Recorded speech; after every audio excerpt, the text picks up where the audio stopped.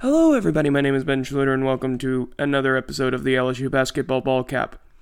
Now, I'm going to be talking a lot lower than normal because I lost my voice last night.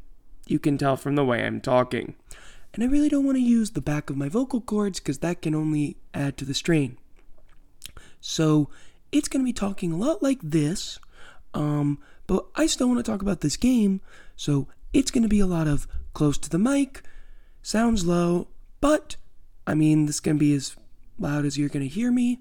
Hopefully you can hear me quite well as we talk about this game. And by we, I mean I. So LSU snaps a 3-game losing streak by beating Texas A&M. This is the second time Will Wade has done this. He did it in his first year, and he has yet to lose 3 games in a row at LSU.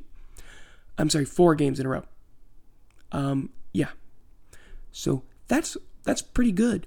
And we did it with a 70-64 victory over Texas A&M, despite us not really having, the healthiest of lineups. Xavier Pinson and Darius Days were out, and then Tari Eason dealt with cramping, and he didn't play about the last 12 minutes of the game, which isn't good.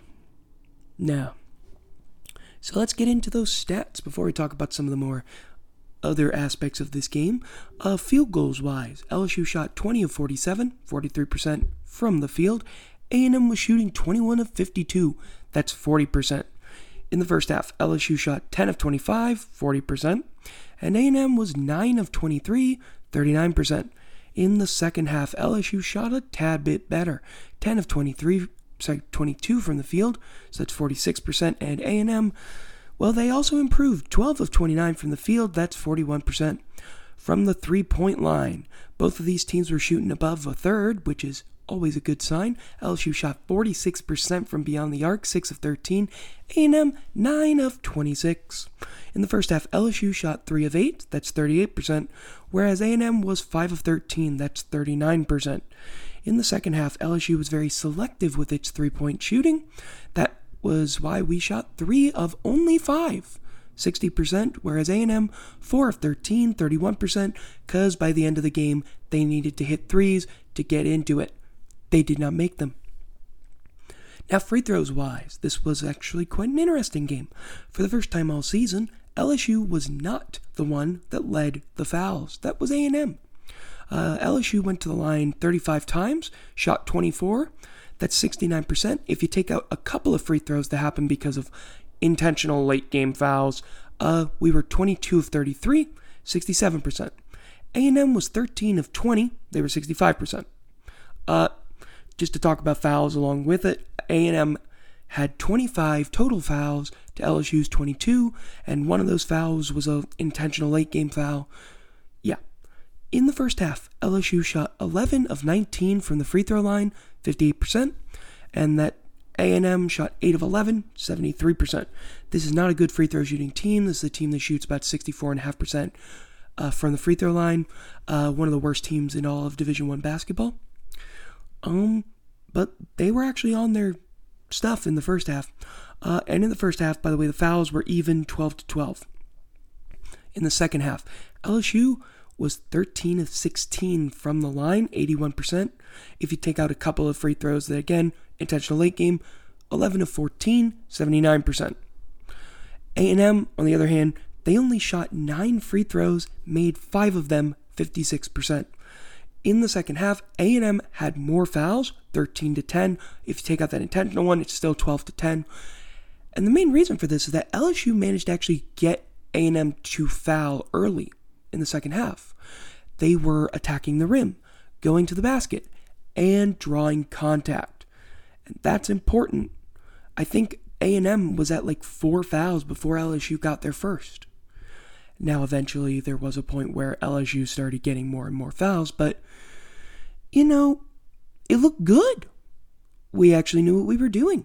Drawing that contact inside was good.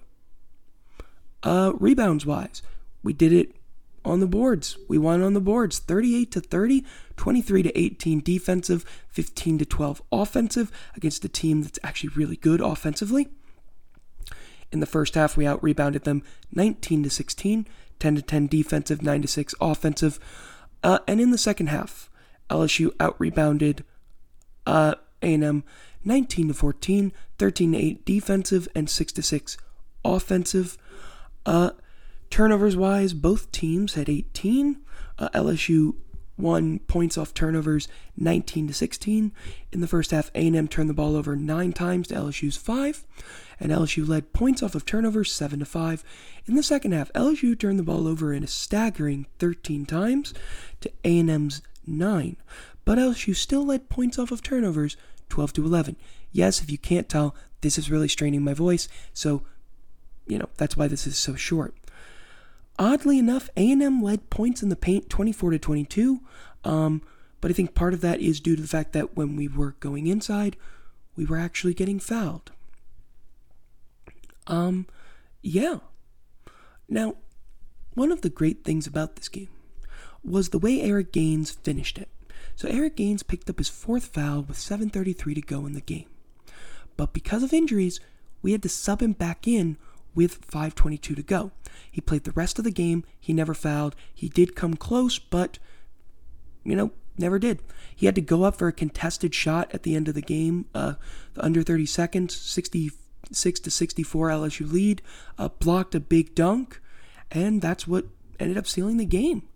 LSU ended the game on a 9-0 run, and A&M had led that game for 23 minutes. So, pretty decent win for LSU. The way we played, we were playing physical, like we always do, against a physical team. We never gave up. We were down 3 starters. We were down for the majority of the game. But we kept fighting and fighting and fighting, and it ended up working out. One thing I do want to do to end this off, because I'm not going to talk much more because I'm realizing how much my voice is actually dead, is that with about 52 seconds left in the game, Justice Williams tackled Henry Williams to the ground while trying to box out for a rebound, and that didn't get called for a foul. And I'm talking like full-on wraparound tackle. It was a pretty clear foul. They never called it. And then with 17.6 left, Marcus Williams got called for a foul despite barely making contact with Eric Gaines. That ended up sending Gaines to the line to seal it. Overall, this was a pretty decent win. We needed it. Break that losing streak. Showed that we can still play well even when we're injured. Next man up. And I really don't want to say much more. Our next game is against TCU on Saturday at 11 a.m. So hopefully my voice is back by then, and hopefully you could have enjoyed whatever this was. Again, not too much, didn't want to talk much, because my voice is really bad.